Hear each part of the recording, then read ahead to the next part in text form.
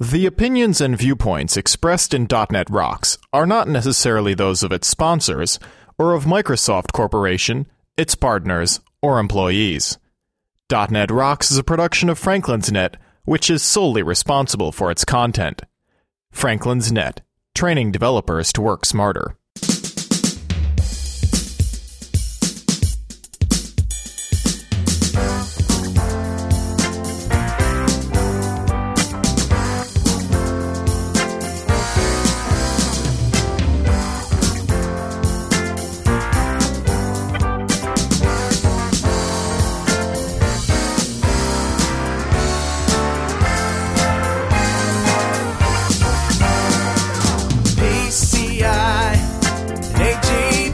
Hey Rockheads, put down the Nintendo Wii cheat sheet and listen up. It's time for another stellar episode of .NET Rocks, the internet audio talk show for .NET developers with Carl Franklin and Richard Campbell. This is Lawrence Ryan announcing show number 220 with guest Jack Greenfield, recorded live Tuesday, February 13th, 2007. .NET Rocks is brought to you by Franklin's Net, training developers to work smarter, and now bringing the just-in-time team system class with Joel Semeniuk on site for your development team. Online at www.franklins.net. Support is also provided by Telerik, combining the best in Windows Forms and ASP.NET controls with first-class customer service. Online at www.telerik.com. And by Code Magazine, the leading independent magazine for .NET developers. Online at www.code-magazine.com. And now, the MVP who's been MIA since his WII the BED, Carl Franklin. Welcome back. Welcome back to .NET Rocks. It's Carl and Richard here on the Thursday show, second Thursday show, since we went to the 2 shows a week. I hope everybody has figured out that the 2 shows on the website are the current 2 shows that are playing this week. Right. Yeah. How you been, Richard? I've been plunking along, you know, the MVP Summit's an endless adventure. It is an endless adventure. I'm having a lot of fun, and I'm not even there. So, but you will be soon. Oh, it's just too surreal for me. Let me see. The studio is coming along nicely. We've got some photos up at photos.pwop.com if you want to follow along that story. Nice mess. It's a big mess right now. We're Jed, the guy who's doing the contracting work. See, we need 14-foot beams because it's a 14-foot ceiling. Wow. Yeah, 14 foot high. And so the beams are going to go all the way up to the ceiling for the interior walls. And you can't just bring them up the elevator. I'm thinking that would be a little tricky. They're a bit big. Yeah, and carrying 172 14-foot 2x4s up 5 flights of stairs is also out of the question. So what he did is he built a crane. He built this leveraged crane contraption out of wood that's going to be harnessed to the floor. It's going to stick out the window. And it's got a pulley on the end with a block, so it'll, from a sailboat, so it'll take the gear ratio down. And just drill holes in the wood, loop the rope through them, like 6 or 7 of those beams at a time. Just get some guys to just walk them from one end of the room to the other, pull them up. And how many do you need? 170? 172 beams. Wow, that's a lot. It's a lot of beams. So it's fun. I've never done a major construction project. As you know, I sit behind a computer and play guitar for a living. I don't, Don't have to deal with this stuff. I don't deal normally with manual labor. So it's been an educational experience for me. We got some email here. This one is from Rob Windsor, and sorry, Rob, that we didn't get this out on the show earlier. You sent this on February 10th, but Rob Windsor is our friend up in Toronto. Yes. He's involved in the community up there, and he's a huge fan. Leader of the Toronto Visual Basic User Group. Yep, and he's a huge fan of the show, always has been. Also a Mondays fan, which not every .NET Rocks fan can say that. Well, with good cause. Yeah. If you don't know what we're talking about, don't worry. It's all right. It's all right. So he says, hey, Carl and Richard, first off, sorry I missed you at the Vista launch event in Toronto. I was doing a user group tour out in Western Canada that week. I was listening to your show with Jesse Liberty and Alex Horowitz, And I have to disagree with Jesse's opinion that WPFE and AJAX are technologies for doing exactly the same thing. We've had the ability to use Flash and AJAX for years now, and neither have taken over as a dominant technology because they solve different problems. I think the same holds true for WPFE and AJAX. Moving forward, people will embed WPFE applets inside AJAX-enabled web pages, like the Google Finance example Scott mentioned on Hansel Minutes. Each will have their place, but one will not supplant the other. Also, the question of when one should choose a smart client over a web app came up. If you control the client desktop and you know they are running Windows, then you should be building smart clients.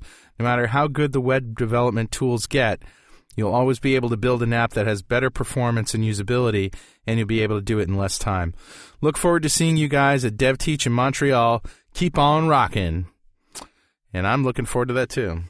Yeah, that's DevTeach in Montreal, May 14th to 18th. Our good friend Jean-René Roy. Good conference. If you're anywhere near Montreal, go. Yeah, highly recommended. It's one of those little compact conferences, not huge, and a really astonishingly good speaker list. Richard, what you got? I have an email from Robert Gelb, and it says too, and he takes his faith seriously, but I don't know. When he talks, it sounds like a Southern Baptist reverend. It really does. Well, you know, he sort of camped it up for that that one code addict grok talk. Right, and it never went away. Well, it was just too perfect. Put your hands on the screen. Put your hands on the screen! Anyway, I believe Carl mentioned that he immediately turned off UAC in Vista because it is so annoying. I was also ripping my hair out because of it. However, before I completely went bald, I happened upon this blog entry by Tim Sneath, and I've shrinksterized it at shrinkster.com/MMH. Mike Hotel. Tim Sneath, of course, a Microsoftie, but he was an RD before that, wasn't he? I'm not sure, but these days he's the technical evangelist for Vista. Yeah, so if anybody's going to know, it's him. Okay. And the blog entry, I'm not going to go into detail on it, but it shows how to use the local security policy to adjust some UAC behavior without turning it off entirely. Oh, okay. Which is very cool. Very cool. I'll check that out. Yeah, I'm definitely not, advocating that everybody turn it off, and I think I said that before, too. It's just that it's my opinion that if you know what you're doing and you take appropriate security cautions, within your firewall, then, you have you're more prepared for things that come up. I'm not so worried about email attachments that have gone bad because I don't open email attachments from anyone that I don't know. Right. So he said, by modifying this security entry using the local security policy editor, when a process is marked for elevation, it needs administrator access, it'll be elevated silently. Cool. So that's one of those UACs that really bugs the developer more than anything else. Yeah. Regards, Robert. Thank you, Robert. Very good. And I'd also just like to remind everyone that Greg Brill at Infusion is still hiring. That's right. You heard it right. He's still hiring. He still wants you to come to New York City for a year. Let him pay for your apartment and let him move you down there if you've got the chops and you want to work in a very, very cool environment. New York City. Yes, sir. Come on. Manhattan. How could you say no? You can read all about the deal at shrinkster.com/KH6. And speaking of gigs, if you live in the Washington, D.C. area and you are an ASP.NET guru, you're serious about ASP.NET, you're a developer, not just a programmer, there's a great opportunity in Washington, D.C. If you live near there, maybe you could they could relocate you if you're willing. And if you want more information about that, you can go to shrinkster.com/MMJ and read all about the responsibilities, requirements, and the perks and all that stuff. And you can contact us at .NETRocks@franklins.net if you're interested. Okay, Richard, let's introduce Jack. Jack Greenfield is an architect for enterprise frameworks and tools at Microsoft. He was previously chief architect of the practitioner desktop group at Rational Software Corporation and founder and CTO of Inline Software Corporation. At Next Computer, wow, we've had a few people that worked on the Next. At Next Computer, he developed the Enterprise Objects Framework, now a part of Web Objects from Apple Computer.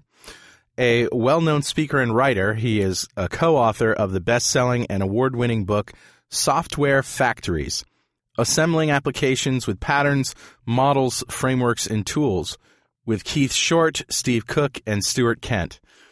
He has also contributed to UML, J2EE, and related OMG and JSP specifications. He holds a BS in physics from George Mason University. Please welcome Jack Greenfield. Thank you, Carl. Thank you. Thanks for being on the show. This is the first in a series of at least 2 or 3 shows that we want to do with people who are working on software factories. Well, I'm glad to be here, and of course, software factories is what I spend my time on these days. So I see the phrase industrialized software development, and I don't know that I buy that yet. What are we really talking about here when we say software factories? So that's a great question. The term itself has been highly controversial, and just to give you a little bit of a sense of the kind of controversy it's created, when we first came out with the book, we got ripped on Slashdot by, I don't know how many thousand posts. That's expected, though. It is, but they had a field day with it. And then Martin Fowler, who's actually a good friend, actually stood up in front of a large group of people at Oopsla with me right in the front row, sitting in the seat right next to the seat he'd gotten out of, and made fun of the term. And he and I ended up, I ended up pretty mad at him, and we ended up having a... oh, man, drama. Yeah. So, that's all blown over, and we're buddies again. But for a while, the term itself created a lot of controversy, and I think it did so for the reason that it did for Martin, which is that on the face of it, it conjures up in many people's minds sort of a Rust Belt image of smokestacks and low-wage labor and all the sort of negative things associated with industrialization, if you will. Yeah, I think very coal factory kind of big wheels turning. Check your brain at the door, punch the buttons. Yeah, indeed, which of course is exactly the opposite of what I'd intended, and that's of course why there's a robotic arm on the cover of the book. I spent a fair amount of time at Next enjoying the work being done in our factory. And in that factory, there were maybe 3 humans on the floor at any given point in time, and most of them were wearing white lab coats types of things, carrying clipboards, right? Yeah. They weren't mindless drones pushing parts into sockets. Okay, on the contrary, it was just the opposite. Machines were pushing parts into sockets. And the humans were thinking about how to make better, faster machines, right? Yeah. And I spent a fair amount of time with the team that did the SIM, or computer integrated manufacturing, for the factory. And I was just so impressed with the way they viewed the machines as their agents, so to speak, the tools that would get the job done. And their goal in life was to think about how to build great tools. Yeah. And that really resonated with me, because what we're really trying to address in the software factory phenomenon, back to the question of industrialization, is how do we go to sort of the next level? We've had over the last 10 years a series of technologies that were supposed to be silver bullets.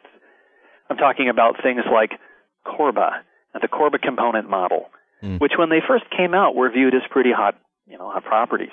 Yeah, I didn't see it as a silver bullet, though, more like a silver block of steel landing on your head. Well, a little bit of metallurgy there. But, I mean, if you look at some of the others in this list, there's things like Java, the JDK, J2EE, C# and .NET, which is still a very hot commodity. Design patterns. How important are design patterns, and how much of our mind share did design patterns occupy? Do they still occupy? Agile methods, CMMI from the SCI, UML, RUP, essential RUP, whatever you like to say about RUP. It's got a fair following out there. RUP, is that an acronym for? The Rational Unified Process. Okay. Right, that's Rational's concepts. Yes. Lifecycle tool suites, notably from Rational IBM, and now from Microsoft with Visual Studio Team Suite.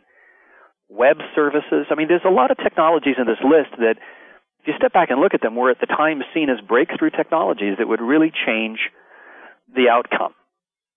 Now, what outcome am I talking about? I'm talking about the fact that building software today is slow, costly, and expensive. And it just is. Yeah. It's also chaotic. And, some of the best breakthroughs have come from embracing the chaos and sort of dealing with the chaos and learning to work with the chaos.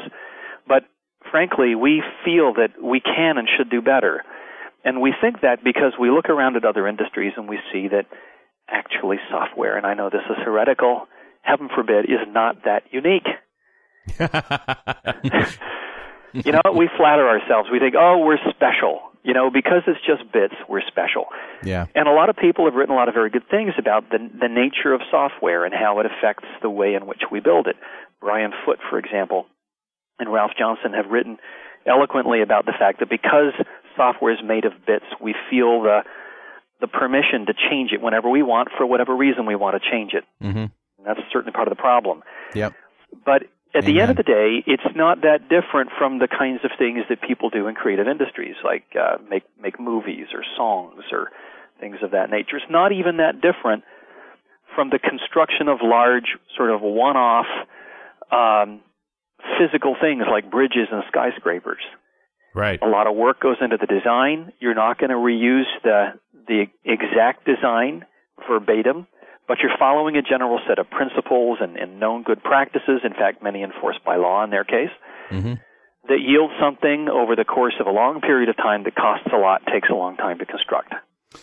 I could certainly think of several applications that sort of fall outside the realm of, repetitive pattern-based software.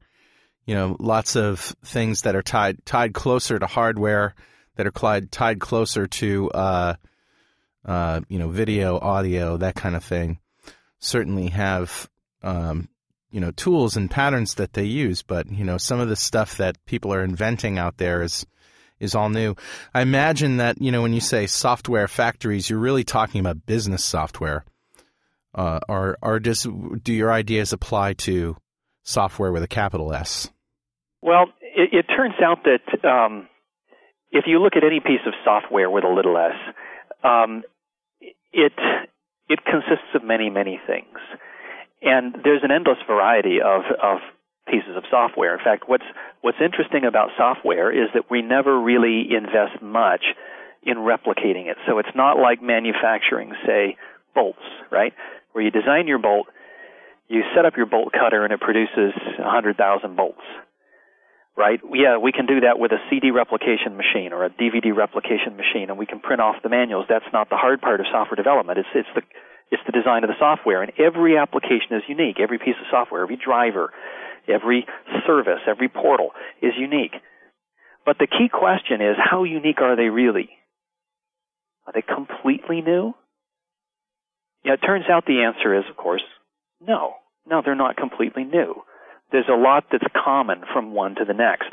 So we're not talking here about cookie-cutter replication of exactly the same bits.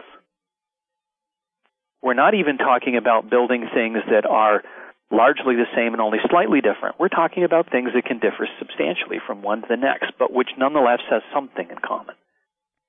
Right. In fact, and the question is how much. How much does any random piece of software have in common with the next random piece of software? Well, that's a great question. It turns out that, if you were to sort of randomly look at all software, you would probably find that they don't have that much in common. They obviously have enough in common that we can run them all on the same kinds of chips for the most part, use the same kinds of 3GLs, whether it be Java or C# or VB.NET. These are all languages that provide roughly the same kinds of capabilities to the developer, right? So they obviously have something in common. What becomes more interesting is to notice that there are families of things. You can say, well, look, web portals are distinctly different than mobile device applications. True. And mobile device applications are distinctly different from, say, first-person shooter video games. Right. Mm-hmm. And those, in turn, are distinctly different from back-office services. Yep. So the moment you start to classify and categorize types of software, you start to get into the interesting space of understanding what we call problem domains. Yeah. A lot of different problem domains out there, right? So the idea that because these things are not all, identical, we can do nothing but craftsmanship, come at each application as if it's a brand new blank sheet of paper, just don't buy it. Well, I mean, it's not one or the other, right? I mean, you certainly aren't going to write every line of code, down to the microprocessor. You're always somewhere in between. You're always leveraging some tool for this process and some tool for that process, and usually what ends up being written is logic and control flow. But you're actually talking about automating logic and control flow as well? No, I'm not. Let's look back at the statement that you just made, which I think is right on the money. Everything is done with some tool or other, right? Now the question is, why do we have to stop here, so to speak? I spent a lot of time doing assembly language programming in years past. And with the assembly language programming, I would set up my own stack frames, set up the frame pointer, push the arguments onto the stack, tear it all down when you ended up the stack frame.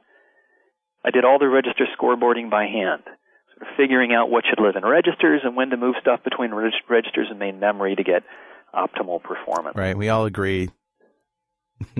We don't want to do that anymore. Well, you laugh. But at the time, there were a lot of people feeling very threatened when C compilers came around. Yeah, I knew some of these people. Yeah, I was one. Okay. That's what I did for a living, right? The idea that some program could come along and take some very high-level script, which is how we looked at C code. At the time. From that, write a program that could compete with what I could do was threatening. In fact, at the time, the C compilers were slow. It took a long time to compile a piece of source code. They produced buggy output. You'd find all kinds of glitches in the generated code all the time. Right? And it was highly suboptimal. You'd have to go in there and hand optimize the result. And then the coup de grace, debugging, all had to be done in assembly language anyway. So why bother? But of course today, and the reason you laugh is that nobody would even think of trying to outcode a C compiler today. It'd be insane. You'd lose. Totally lose. In fact, you'd probably be fired just for suggesting that you should even try. Right. And so that suggests that it is possible, indeed, to move some of the work that developers do into tools. Now the question is, what work goes there? Did the advent of C compilers remove all the interesting work from software development? Arguably, it made the work more interesting because I didn't have to build a memory manager anymore. So my other question is still valid, though, which is, I can think of a lot of things that I can do with tools, and what I end up with is logic and control flow. And are you looking at that as something to be automated? Well, yes and no. Did the C compiler automate logic and control flow for me as an assembly developer? Well, it simplified it, for sure. For sure. So, for example, I used to write my own macros to get structured programming because in raw assembly language you had to do jumps. Right. And you'd essentially do comparisons and you'd test the various bits with various jump instructions. Now, the notion of a while loop improved that significantly, or the if statement, right? And furthermore, all the stack frames set up, there was a certain amount of logic that went into that. So the question is, what logic, what control flow? Is it all the same? Well, in particular, what I'm thinking now is, have we reached the ultimate in expressiveness with a language of logic and control flow, and are now we trying to think of other ways to express that than a language? Is that what you're talking about now? Like some sort of other tool other than a language to write software? Well, that may be part of it, but you can tell that I'm kind of resisting your line of reasoning. Sure. And the reason I'm resisting it is because folks tend to want to take software factories and push it that way to an extreme and say, you're trying to take all the logic out of it. You're trying to take all the control flow out of it. No, we're not. We're happy to see some code written at the end of the day. How much code sort of remains an interesting question. Let's look at database programming. So we want to reduce it, in other words. Well, what we really want to do is, let me put it to you this way. Let's say you had a continuum of mechanisms for variability. Let's go back to my assertion that we can deal with families of applications or families of systems. Mm-hmm. Okay? Now, in a given family, what I'm interested in is not the stuff that they all have in common. I don't care about the fact that my web portal runs in the portal server. I do. I have to configure the portal server and so on, but I don't care about the details of how that happens. That's been abstracted. What I care about is what makes my portal unique. The specific web parts, their content, the links they hold, the connections between them, the custom code that runs behind them. That's what's interesting to me. Now, an awful lot of logic and control flow has been taken away, but not all of it. Sure. In fact, the stuff that remains is the stuff that's really, really important. Right. It's the stuff that really matters to the business user. And this is where we sort of have to check our egos at the door. Is software development all about the developer? No, it's about the domain, about Absolutely. the project. It's about solving the problem. Isn't it? And isn't it about the people who pay the money to get the problem solved? Sure. And their experience and the return they get for what they spend and that kind of thing. So at the end of the day, what we're really trying to do is stop wasting time rebuilding stuff to solve problems that have been solved before. That's what design patterns are really all about. Doug Schmidt, in his pattern-oriented software architecture book, says the software industry has a terrible track record of resolving problems that have already been solved, and I completely agree with him. We're just trying to address that issue. What we're trying to do is make it a little more systematic, a little easier to sort of collect knowledge of how to solve certain kinds of problems that tend to recur in similar circumstances, and build solutions that you can package up, whether they be templates, class libraries, model-driven tools, documentation, patterns, checklists, whatever it might be. Fair enough. So what are some of the most successful patterns of implementation that work to achieve this goal? Well, I've listed some of the kinds of assets that we supply. What we're really interested in doing is enabling people to construct reusable software assets, things that will do a certain amount of grunt work on the behalf of a user of those assets. A template's a perfect example. If I can expand a template that gets me started, puts in place perhaps a basic project structure with references to some of the right assemblies, it just saved me a lot of work. Oh, we have those. We have templates, right? Yes, we do. We do. And the templates that we have today do get us a certain distance down the road. The issue is that if you sort of look at what we have, it's sort of helter-skelter. It's little bits of this, little bits of that. It all comes, delivered in different form factors and packages. And there's no way to sort of holistically tie together a bunch of different kinds of reusable assets, templates, patterns, checklists, tools. Cross-language, cross-platform, cross-whatever. Yeah. Well, and bundle all that stuff up so that it specifically addresses a particular problem.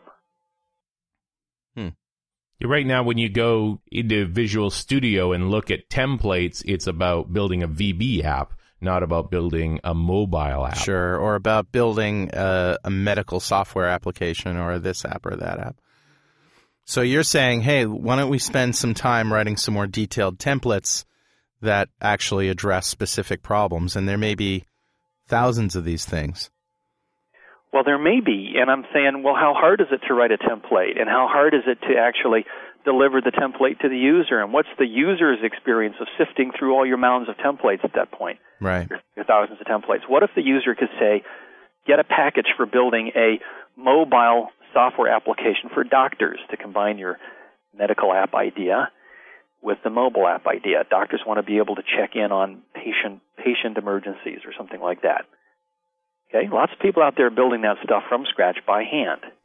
And another take on this is to do what's already being done, which to a smaller extent isn't as extensible, but is to build applications that are programmable, applications that are extensible, applications that are scriptable, that contain the objects that if you don't like the way the application works, you can, take the basic objects and the templates and rework it and rewire it so that it is what you want.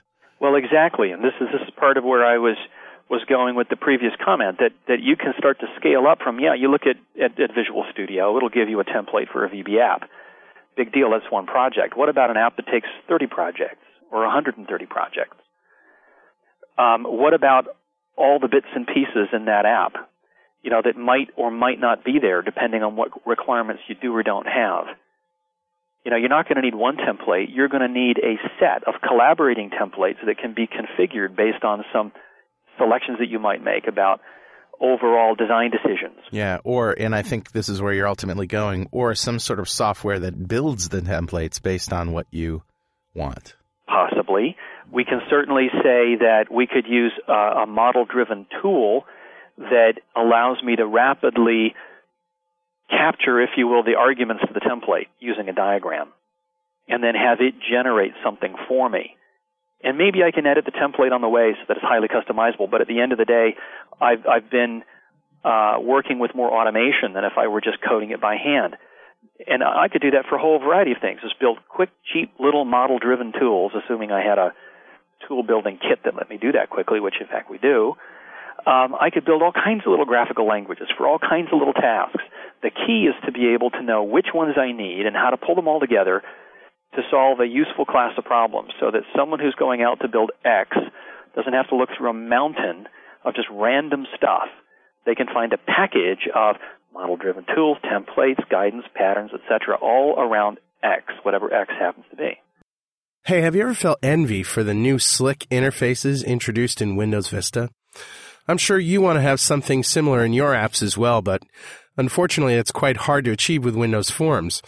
Of course, there's WPF, but that's a different story. But wouldn't it be nice if you could have scaling, rotations, animations, alpha blending, gradients, and that kind of stuff in classic Windows Forms? Yeah, Windows Forms, which you're all using today. How cool would your applications be then? Well, you can see for yourself. Go ahead and download Telerik RAD Controls Suite for Windows Forms, the first Vista-style controls for Windows Forms. Play with the Visual Style Builder and enjoy interactive design time support, which eliminates the need to write a lot of code. Pick a Vista piece of UI and try to implement it with the Telerik controls. Chances are you could do it. So where's the catch? Probably performance hit, right? Well, not really. The underlying framework is highly optimized to reduce repainting and layout rearrangement. But again, it's best to see for yourself.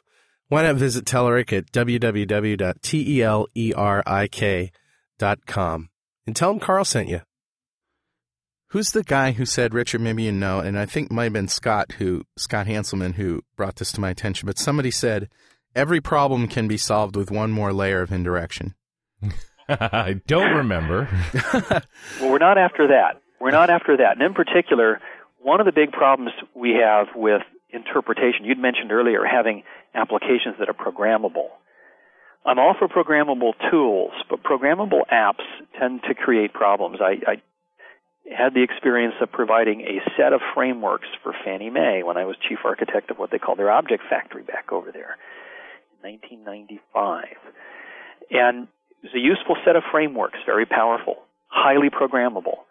Nobody knew what to do with them. Right. Essentially, all the logic moved out of the code and into the configuration files. So that's the rub right there, isn't it? I mean, at least when you start from scratch, you know what you're starting with. And if you start with a template or something that's more complex, you first have to understand the template and understand, you know, the high-level stuff before you can go in and muck with it. So if there's one thing that I sort of view as a guiding principle in this whole discussion, it's that you never throw the baby out with the bathwater. That's what's getting us to where we are today. We say, well, wait a minute, reuse is too hard. It never happens right. Just chuck it. Just give up. Trying to use any kind of packaged knowledge is too hard. Start from scratch. The key is to stop doing that and to say, no, instead of doing that, there are commonalities that we can leverage. I can say for a fact that I can give you a kit of parts for building a web portal that will get you way down the road. Well, we've already seen those. I mean, heck, ASP.NET is pretty amazing right now. Ruby on Rails is pretty amazing. And those are very much heading in the kind of direction I'm talking about. Yeah. So we're not claiming that factories are new, We're claiming that factories are really a way of looking at something we already do, but sort of turning up the volume, if you will, on how to do that. So yes, ASP.NET, Ruby on Rails, programming with SQL Server. I used to write a lot of data access code by hand. Right, that's all gone. All the logic, all the control flow that went in that is all gone. I give a declarative expression, and the server comes back with data. Okay, and there's a lot you can say about what's good and bad about that, but frankly, people have voted with their dollars to say it's better than spending the time to handwrite data access logic in every application. Mm-hmm. Same thing with GUI builders. I can sit down and build, a Windows UI with WPF with tools. I can build a web UI with tools much faster than I can by hand. I'm going to hand tune, hand polish, and hand finish stuff, but just getting the basic thing whacked out, the tools can do a lot for me. So we don't throw the baby out with the bathwater. There's always sort of these incremental gains. Now, the key question is to understand what makes certain kinds of tools successful and other kinds of tools unsuccessful. It has a lot to do with the amount of variability that we admit. If you think about a spectrum, where on one end of the spectrum you've got raw custom coding. No one says anything to you. You start from scratch. On the other end of the spectrum, the other extreme, you have a drop-down list. You pick one of 3 or 5 possible values for some property. Okay, and that's all the variability you get to deal with. There's a lot of points on the spectrum between the two extremes. Today, our tendency is to take the stuff that comes from platform vendors on the left and then rush to custom, hand coding from scratch on the right. And we're trying to say, look, it ought to be a continuum, and furthermore, lots of people other than platform vendors should be supplying stuff along the way.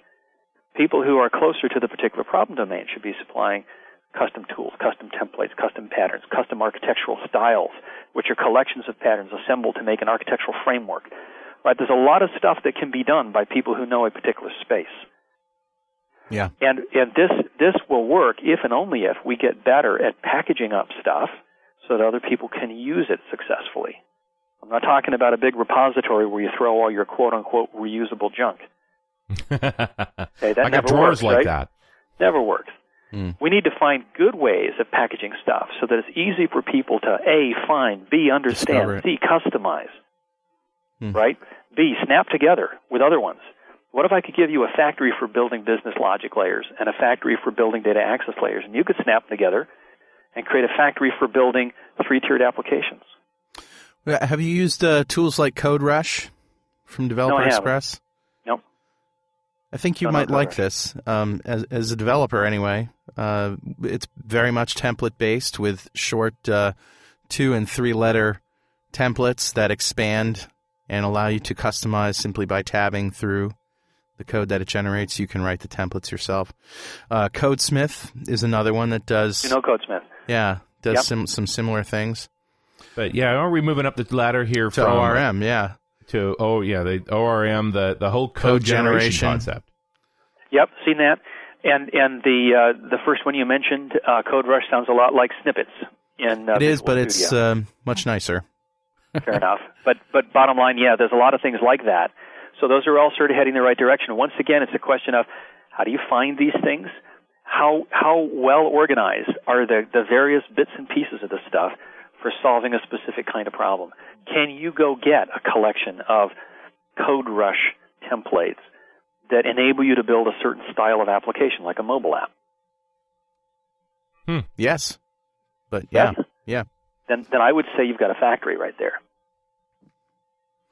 It's interesting stuff. What are there projects at Microsoft that we don't see on the outside that are built this way? Great question. Yes, there are, and no, there aren't at the same time. Yes, there are in the sense that factories are in a way not new. And so, yeah, people have used ASP.NET, for example, to build lots of things internally. Some of our own MSIT stuff is built with that very heavily. We have something called Platform Builder. So it turns out that Windows Mobile is actually built custom for each device type that it's going to be deployed on. Of course, it'd have to be. Yeah. Yeah. because you got lots of custom drivers, and there's all sorts of different constraints. Some devices have more memory than others by a significant amount. Screen sizes differ. Keyboards, some are soft, some are hard. Most of them don't have a lot of memory, so. Right. Yeah. Different protocol stacks, lots of other differences. So in essence, what they do is they pick from a menu of configuration options, features, a smart menu that says, well, if you chose this feature, you've got to have these other two features as well. Right? It's not just random configuration. It's guided configuration, subject to a set of constraints and well-formedness rules. From a configuration that you produce, tools then automatically assemble the right version of Windows Mobile for that device. That's very cool. That, to me, is the best software factory description I've ever heard. And you can understand why. The constraints are the hardware. So it's not standardized hardware. It varies from device to device. And I have to vary my operating system or a platform to fit the constraints of the device. No amount of meetings in the world can change the hardware. Well, that's true. But now let's talk about how much customers are willing to pay to get infinite flexibility. You look at packaged applications. How many billions of dollars has SAP made? Yeah, that's pretty much the most expensive software you can get. But the way I hear SAP described, and I don't confess to be an expert of any sort in there, it's a lot of manual customization. You bet it is, with some tools to help the people who do the customization. But SAP is a software factory. It's a very, well, don't quote me on this, a crude one in a sense. It's not perhaps as polished as we'd like, and it has some other downsides. In fact, the biggest downside is a very interesting one. It's worth looking at. The biggest complaint you hear about SAP is not how much it costs to configure and install, although that's an issue, and it's not how long it takes, and people do complain about that. The biggest complaint by far is that when you deploy SAP, your business is forced into doing things its way. Right. You have to conform to the app, not the other way around. And yet they have sold tens of thousands of installations at multiple millions of dollars per copy. Yep. Why? Right. Someone is willing to pay for something which is not perfectly fit the purpose. What's the alternative, too? I mean, there are a limited number of ERP systems out there, and they all sort of have these qualities about them. It didn't used to be so, right? ERP systems used to be largely handcrafted. SAP has sort of bubbled to the top because they offered this kind of an approach, at least in my view. Is the strength of SAP exactly that conformance, that you're actually getting a better process for your business by working with this software? There's certainly some of that, and some people have called SAP the largest IP concentrator on the planet. They hoover up lots of IP from lots of customers, and every time they make a significant customization, they think, well, should we include this or not in the kit? Or should it always be hand-developed? Right? And this is actually part of what goes on when you build a real factory. When you stop thinking about app at a time, and you start thinking about building a reusable, application skeleton surrounded by tools and parts and stuff for constructing others like it, you start to make those kinds of choices. Well, do we harvest that particular feature? How often are we going to see that? Is it worth supporting it? Do I want to take the time to build a template for it or not? Interesting side question. Do you know anything about Microsoft Dynamics and how it fares factory-wise? I do, SAP? And we're talking. Let's put it that way. Sure. Factories off the record. Off the record. Well, it's okay to put that on the record. We're talking with a lot of groups within Microsoft. Microsoft.com, the web property. We're talking with which owns MSDN and Live and lots of other stuff. We're talking with Microsoft IT, which is a massive organization that runs one of the largest businesses in the world. There's a lot of internal consumers. The key for me is the change in mindset that says, instead of thinking app at a time, roll up your sleeves and get it done primarily from scratch. Start thinking about harvesting knowledge, packaging that harvested knowledge, finding better ways to make it accessible to people, automating that, and giving people those packages giving yourself those packages as a starting point, and improving the package. No one says that a factory once built is static or rigid. Forget it.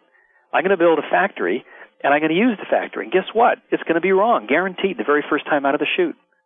But should I stop? Heavens no. I should harvest the learning because there's knowledge in that. What typically happens is we try and reuse some code. It didn't work. We say, oh, screw that, right? And the knowledge of what was unique and different is lost. Sure. I want to capture that so that the next time around, my factory is that much better fit to purpose for the particular problem space I'm after. So at the end of the day, what we're really talking about here is a change of mindset. Learning as an industry, the skills required to support what we might call software product line practices. That's a term that sort of draws from other industries. People have this notion of product lines within which you have many things that are similar. And frankly, a collection of skyscrapers is a product line. They'll all use maybe some of the same heating, ventilation, and air conditioning ductwork, but arranged in different ways. Different sizes of install, right? Different capacities, but they'll reuse a lot of the same pieces. They've all got elevators. Yes, they've all got elevators, configured differently. Some of them work too, from what I've heard. What's that? Some of the elevators work, too, from what I've heard. Mine doesn't, but... Yeah. Okay. That's it. But this all predicated on this concept that you're going to build something like this again. And I think one of the pervasive things in the software industry is this, I'm never going to build anything like this again. And the key is in the word like. How much like it does it have to be for it to be worth my while harvesting something reusable? Right. The answer to that question, I think, comes in two parts, right? One part is, how hard is it to harvest something reusable, truly reusable? First of all, it has to be written to be reusable. Right. I reuse just about everything I write. I mean, when I go off to write an application, the first thing I do is look through my list of things that I've written and see what I can reuse. And, I don't think I'm alone in that regard. I mean, most developers will do that, especially anybody who's using object-oriented development techniques. That's mostly cut and paste reuse. Well, it's more like add a reference and use it. Build as assemblies as discrete atoms and then reuse the code. Well, so there's something in our book on this which we borrow with acknowledgement from something Ivar Jakobsen wrote with Martin Griss. It turns out that copy-paste reuse is certainly reuse, but it doesn't scale. So how doesn't it scale? So let's say that we the three of us are writing some stuff, and we've got a piece of code that we all copy from and paste and edit. And I think that's crazy, first of all. Well, it's what happens. Yeah. I mean, it's what happens inside Microsoft, happens inside most companies, right? And we don't all do it consciously. We're all focused on other things. We're all busy. So over the course of time, we all end up copying and pasting the same piece of code. Now, a security defect is found in that piece of code. Guess what? We all have it. Right, and it's all different enough now that we got to fix it different ways. That's right. So we say, okay, this is dumb. This doesn't scale very well. What if we instead were to have, say, Carl own the code, and the rest of us will use it in binary form, and he'll edit the thing and maintain it on everyone's behalf. So more of a class library approach, like Carl was saying. More like a shared project kind of thing. Yeah, that's right. So Carl becomes the owner of the shared project of this thing. Now, it so happens that Jack and Richard are both using it, and Jack's application has a lot of attention from management, and it's really important. It's going to get launched out in the next PDC, and lots of fanfare around it. And Richard's application right now, while it has great potential for the future, right now just isn't a hot property. Well, whose features are going to get preferred in Carl's library? Well, Jack's, of course. Right. Right? Not that I'm holding it against you, Jack. I'm okay with that. Okay. So we end up with the issue that at the end of the day, Carl doesn't really have the bandwidth to support Jack and Richard and everybody else who really wants to use his library. In fact, Carl has his own application to get out the door. And at some point he says, I'm not going to add that feature to this particular class because, frankly, I don't have time. I don't have time to do that. So, someone gets screwed. So at the end of the day, what we do is we say, well, look, the right way to do this is to fund Carl. Let's make Carl into the Foo Library group. Right. He's going to own that Foo Library, and he'll have a group, and they'll be funded, and they'll build this library so that Jack and Richard and everyone else can use it. Okay, that's good. So I know this is an example, but what's wrong with source control in this case? It doesn't scale up. It just the big issue here is up. It's not just me and Jack. 5 more people are now depending on this library, and then the list of demands is getting longer and longer. And how do we coordinate the changes that we're making, Source especially control? when we're releasing stuff at different times? Richard is just entering a cycle where he wants to start making significant changes to the library for new functionality, and I'm just ending a cycle where I'm focused on stability. Right. So in other words, what you're saying is at certain point the code's going to fork. No, what I'm saying is that copy-paste reuse doesn't scale. I'm saying that you need a more formal relationship between the supplier of something reusable and the consumers. So does the library team approach work then? Yes, up to a point. The library team, if it gets funded, goes off and is able to sort of balance the different demands, and it makes releases at well-known points in time, and people negotiate as to when that'll be, right? This is pretty much the way things work within Microsoft. Yeah. Right. And that particular team releases the next version of a library, and other teams start aligning up to take dependencies on it, and you negotiate what features go in it, and life is good up until the point where management says, that team is chewing up a lot of money, and they're not shipping any product that we can see. Right. Let's cut them. Let's cut heads over there and move them over here. Right. Well, I've got all these revenue-generating products, and they're making a lot of money because they're actually offloading a lot of their work on the library team that doesn't make any money. That's right. But they don't see that very clearly. So the next step up in this maturity curve that we're walking is to do what's called a revenue allocation. You say, well, really, the library team does make money. Sure. They got to charge for the work they do. That's exactly right. So now your library team actually has a market-driven relationship to the other teams. It delivers something tangible, and it gets money back. Okay, but then the other teams can also say, I choose not to buy your library. Right, I'll buy the competing library from Group X over there. Right. Right? So now you've got a market dynamic. And the market dynamic starts to create the right kinds of mechanisms for optimizing, especially when you're dealing with things that are not trivial single-project VB apps. Yeah. You're dealing with enterprise applications with multiple parts and complex requirements. And now you have a market dynamic. And guess what? This is what we call supply chains in other industries. It's not new. Sure, no, and it sort of takes care of itself. It does. It's the reason that GM doesn't manufacture their own brake rotors. Right. And it's the reason that the brake rotor company doesn't, forge its own steel.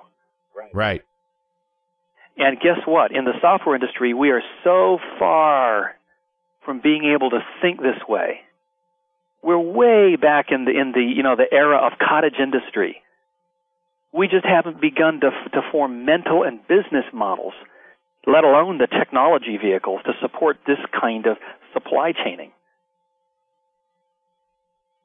Yeah, we're still back at the stage where I got to go dig the ore out of the ground to make my brake rotor. Of course, you got it. And that's why, at the end of the day, what's really involved here is not a major technical breakthrough. The templates look just like the templates we already have. The patterns look like the patterns we already have. It's a different way of thinking about how to build software. A formalization of this reusability process that you've just described. Yes. And I got to think the big challenge here is keeping that feedback loop going, that every bit of work that I do going forward has some chance to go back to the library or to the template. Exactly. In fact, it's the same feedback loop that exists between the builder of an app and the business user of an app. We understand that feedback loop real well. We deliver the application, they say, this is broken, fix it. This is wrong. I know you did what I said, but it's not what I wanted. Exactly. And that we understand. So let's just take that exact same model, and that's, in other industries, the exact model that scales up over supply chains. Consumers and suppliers are constantly negotiating requirements. But guess what? If you're negotiating requirements, you have to have a way to talk about them. Right. And we don't have that. At least not a very good one. Are we walking into UML here? No. Okay, good. Thank God for that, yeah. Thank Because I know God you for were a that. UML guy at one point. Oh, yeah. You got over it. I never got into it. Oh, okay. Let's put it this way. There were some seeds of brilliance in what was being done with UML, but UML got flogged onto the marketplace. You know, it was prostituted onto the marketplace in the worst possible way. Productized. Yeah, you could use that term. What it really boils down to is this. The unified modeling language is really not a language. It's a repository of multiple languages. Right.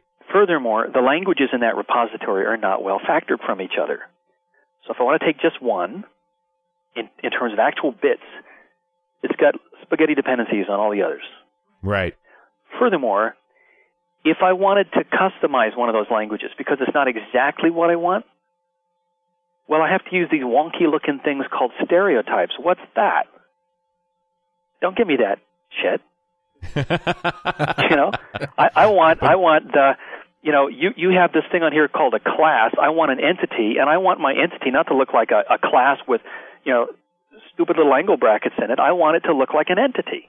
Right. And furthermore, I want my user to think of it as an entity, and I want all of his UI gestures to be first-class citizens, so that the tool feels good, he likes using it, right?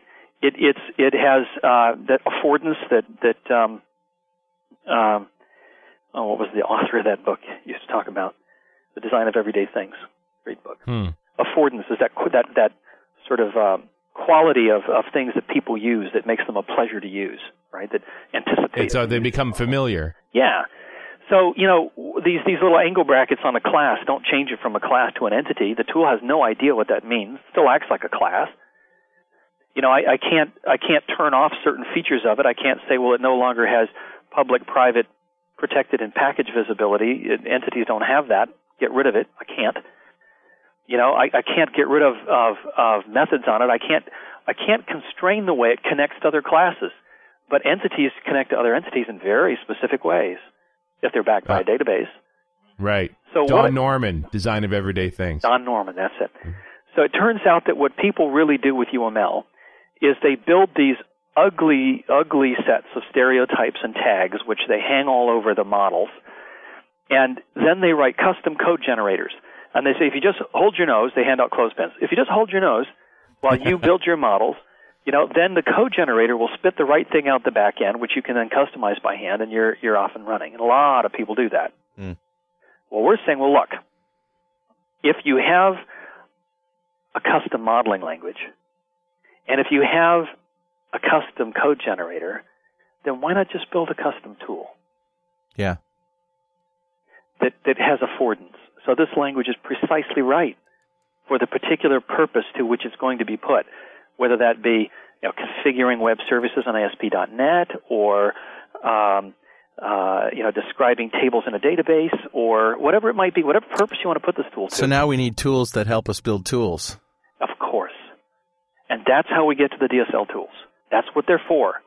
But DSL tools? Domain-specific language tools. Before we rush down this road, now we'll rush down this road in just a moment. Before we do, this is where all the eye candy lives, okay? But before we rush down the road to the eye candy, we have to stop and ask ourselves, how did we get here? We got here through a whole bunch of conversation. And in that conversation, we've reached a point of accepting the idea that there are certain classes of problems that are going to be encountered frequently. Right. And that it makes sense to invest in something like a tool. It takes time and money to build a tool, but it makes sense to invest that time and money because we're going to have to solve those problems repeatedly. Yeah. It's money we'll get back That's in right. time. That's right. So that is the essence of where we're trying to go with factories. It's called systematic reuse. So I'm trying to envision the utilization of this. I mean, there's got to be a point of conversation with the domain owners so that I understand the domain. Yeah. There's got to be some architectural decisions about what resources I've got and can use to build this app. And then I apply all that information to set up my domain-specific space. Yes. To start building my application. That is it. And in fact, what we're saying is Microsoft does not have all domain knowledge in the world. No. Wow. Oh, You work there. don't tell How could anybody. you say such a thing? Shh, it's a secret. Goodness. The fact of the matter is most of the real domain knowledge lives out where the customers are. You mean in the domain? In the domain. Hey, how about that? Who knew? What a shock. But Goodness. imagine if you could empower all those customers and their service providers. There's SIs out there that those customers contract with to do a lot of work on their behalf. What if you could empower those people? Again, not starting from scratch, maybe taking some pre-built factories that Microsoft supplies with some pre-built tools in them and some pre-built templates and some guidance and stuff like that, but make it really easy to customize. And Right. that's got to be a hard sell, too, because, we've had an hour's worth of conversation to arrive at this point. Logically, it makes perfect sense to us. But when you sit down in a meeting, do you have time to go through that whole, you know what I'm saying? You want me to draw what? You know what I mean? I got some tools right here that'll, let's just write it. You're And of course, there's absolutely part of me right. that thinks you always end up doing that anyway. It's just a question of whether you do it halfway through the project when you're failing or at the beginning. Well, and that's why this message really resonates well with customers and with systems integrators. Systems integrators are in a zero-sum game right now. They're playing labor arbitrage with India and China, and they're losing badly. Right. And frankly, the Indian and Chinese systems integrators are at the head of the queue to get software factory technology because they are smart enough to see what's coming. What's coming is packaging up your IP, packaging up the knowledge and skills. It's, app development, let's be really honest, brutally honest. It's extremely complex.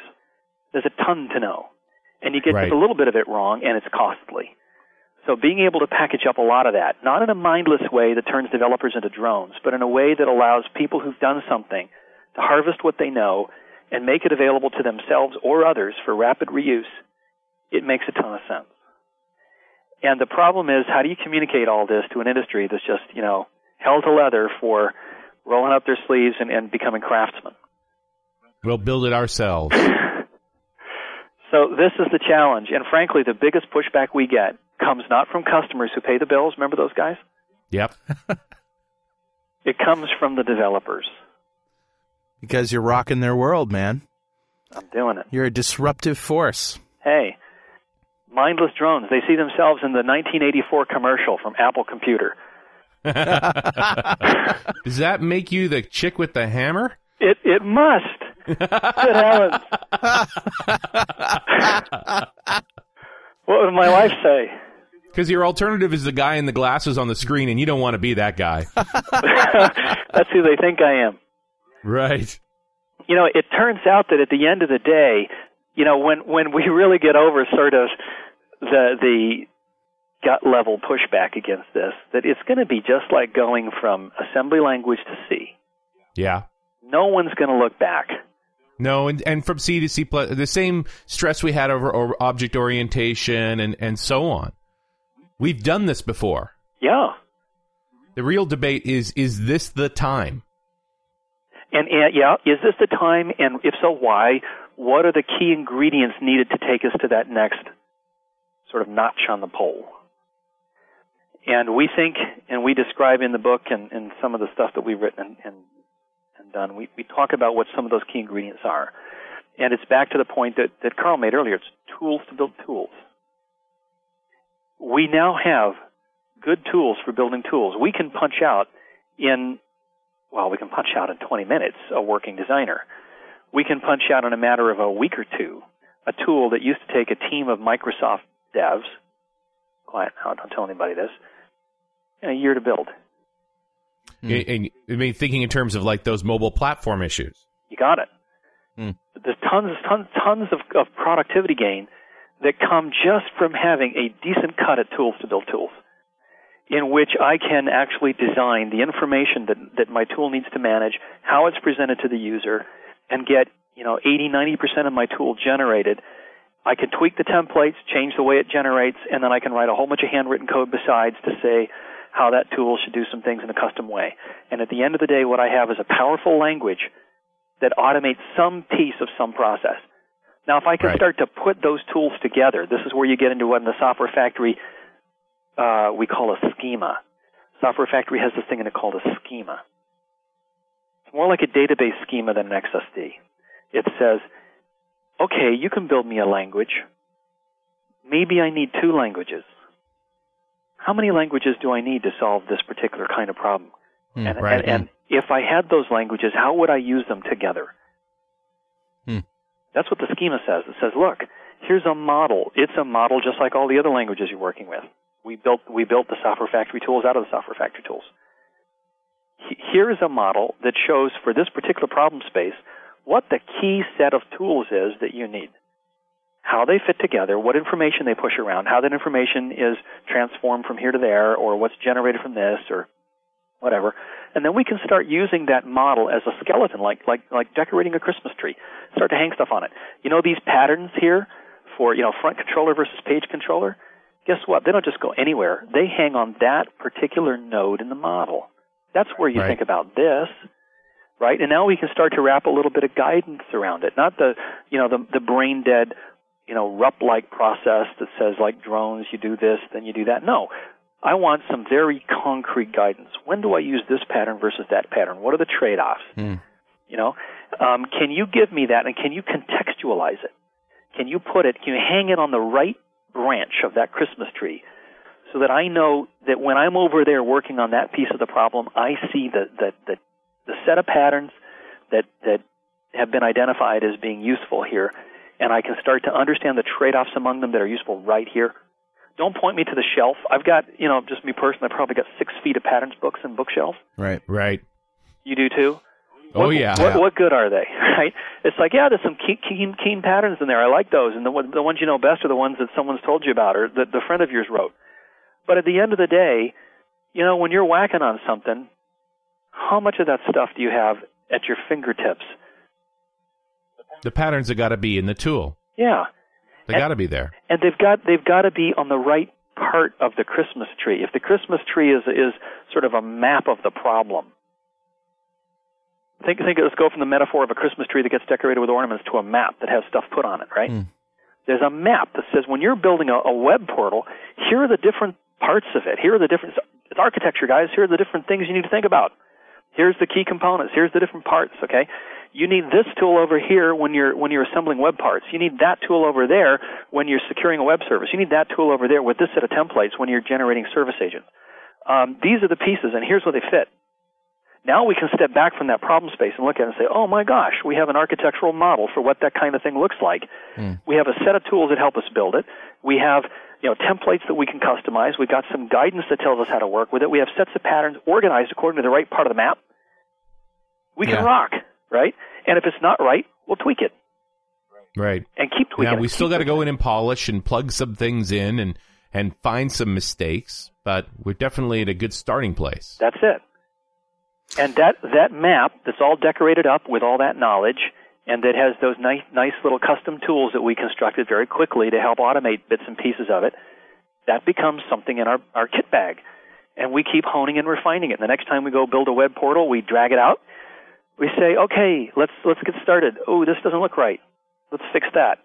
So this thing now becomes something that accumulates knowledge. Okay, so DSL tool writing tools out there. Can you point us to any resources of good starting points? Tons. Well, there's an MSDN site on it, and there's lots of information, blog postings, there's a forum, there's What's it called? Articles. What's it called? Great question. If you search on MSDN for DSL, you'll find it. Okay. We'll find it. We'll add a link. The bottom line here is that there's a lot of stuff available now. So back to the question that Richard asked, is this the right time? Well, maybe. But, we're not going to sit and wait until everything is perfect. We're pushing into this. We're exploring it. We're getting a feeling for it. We're learning about it. We're building some tools. We're building some packaging technology. We're building some integration technology. We're starting to take some of the content that we've got around patterns and practices and reorganize it this way. We're starting to take Visual Studio Team System and say, what if instead of a methodology template that lays down something that looks like RUP, you had something that laid down the architecture for your application? That's the kind of stuff we're doing. That's what factories are all about. Do you think there will be a point in time where the role where there'll be a lot fewer developers out there, where the role of the developer will shrink to the point where it'll sort of be a commodity? It's a great question, and I'm glad you asked it, Carl. It is always asked question by the developer community. But you know what?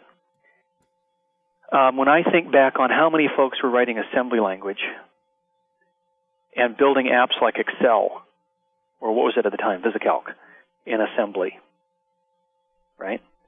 And when I think of the number of people who now build apps in C# and Java. Well, yeah, I hear you, but we're at a different point in the curve now, though, right? I mean, the hardware was just coming into its own where it could do the kinds of things that it can do now. I don't know about that. I think we've been on that curve since the 1940s. Yeah, there's always more. The more you do, the more there is.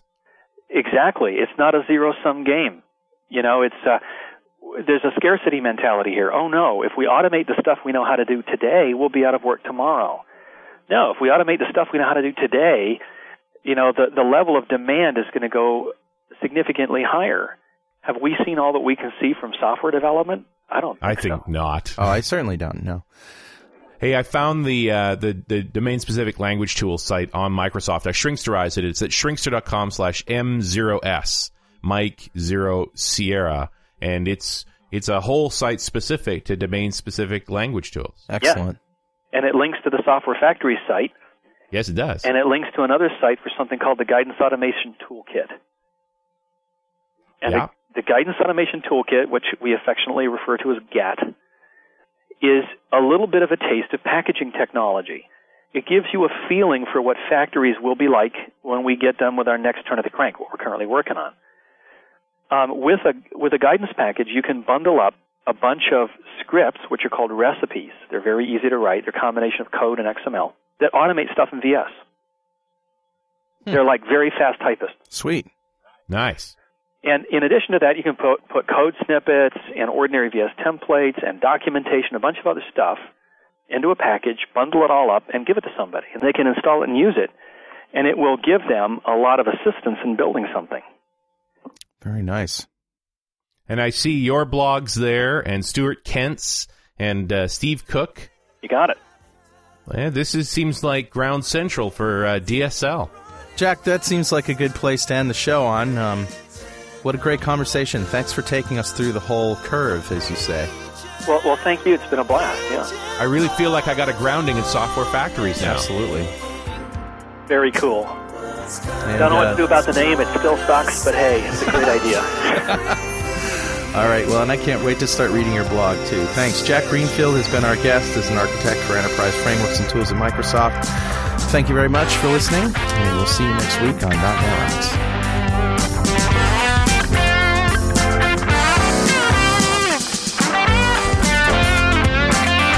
.NET Rocks is recorded and produced by PWOP Productions, providing professional audio mastering, video, post-production, and podcasting services.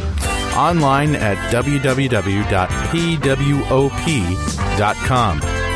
.NET Rocks is a production of Franklin's Net, training developers to work smarter and offering custom on-site classes in Microsoft development technology with expert developers.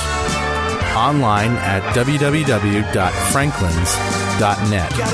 For more .NET Rocks episodes and to subscribe to the podcast feeds, go to our website at www.dotnetrocks.com. Transmit a band by the FCC. Yes, I'm a toy boy. Life is hard.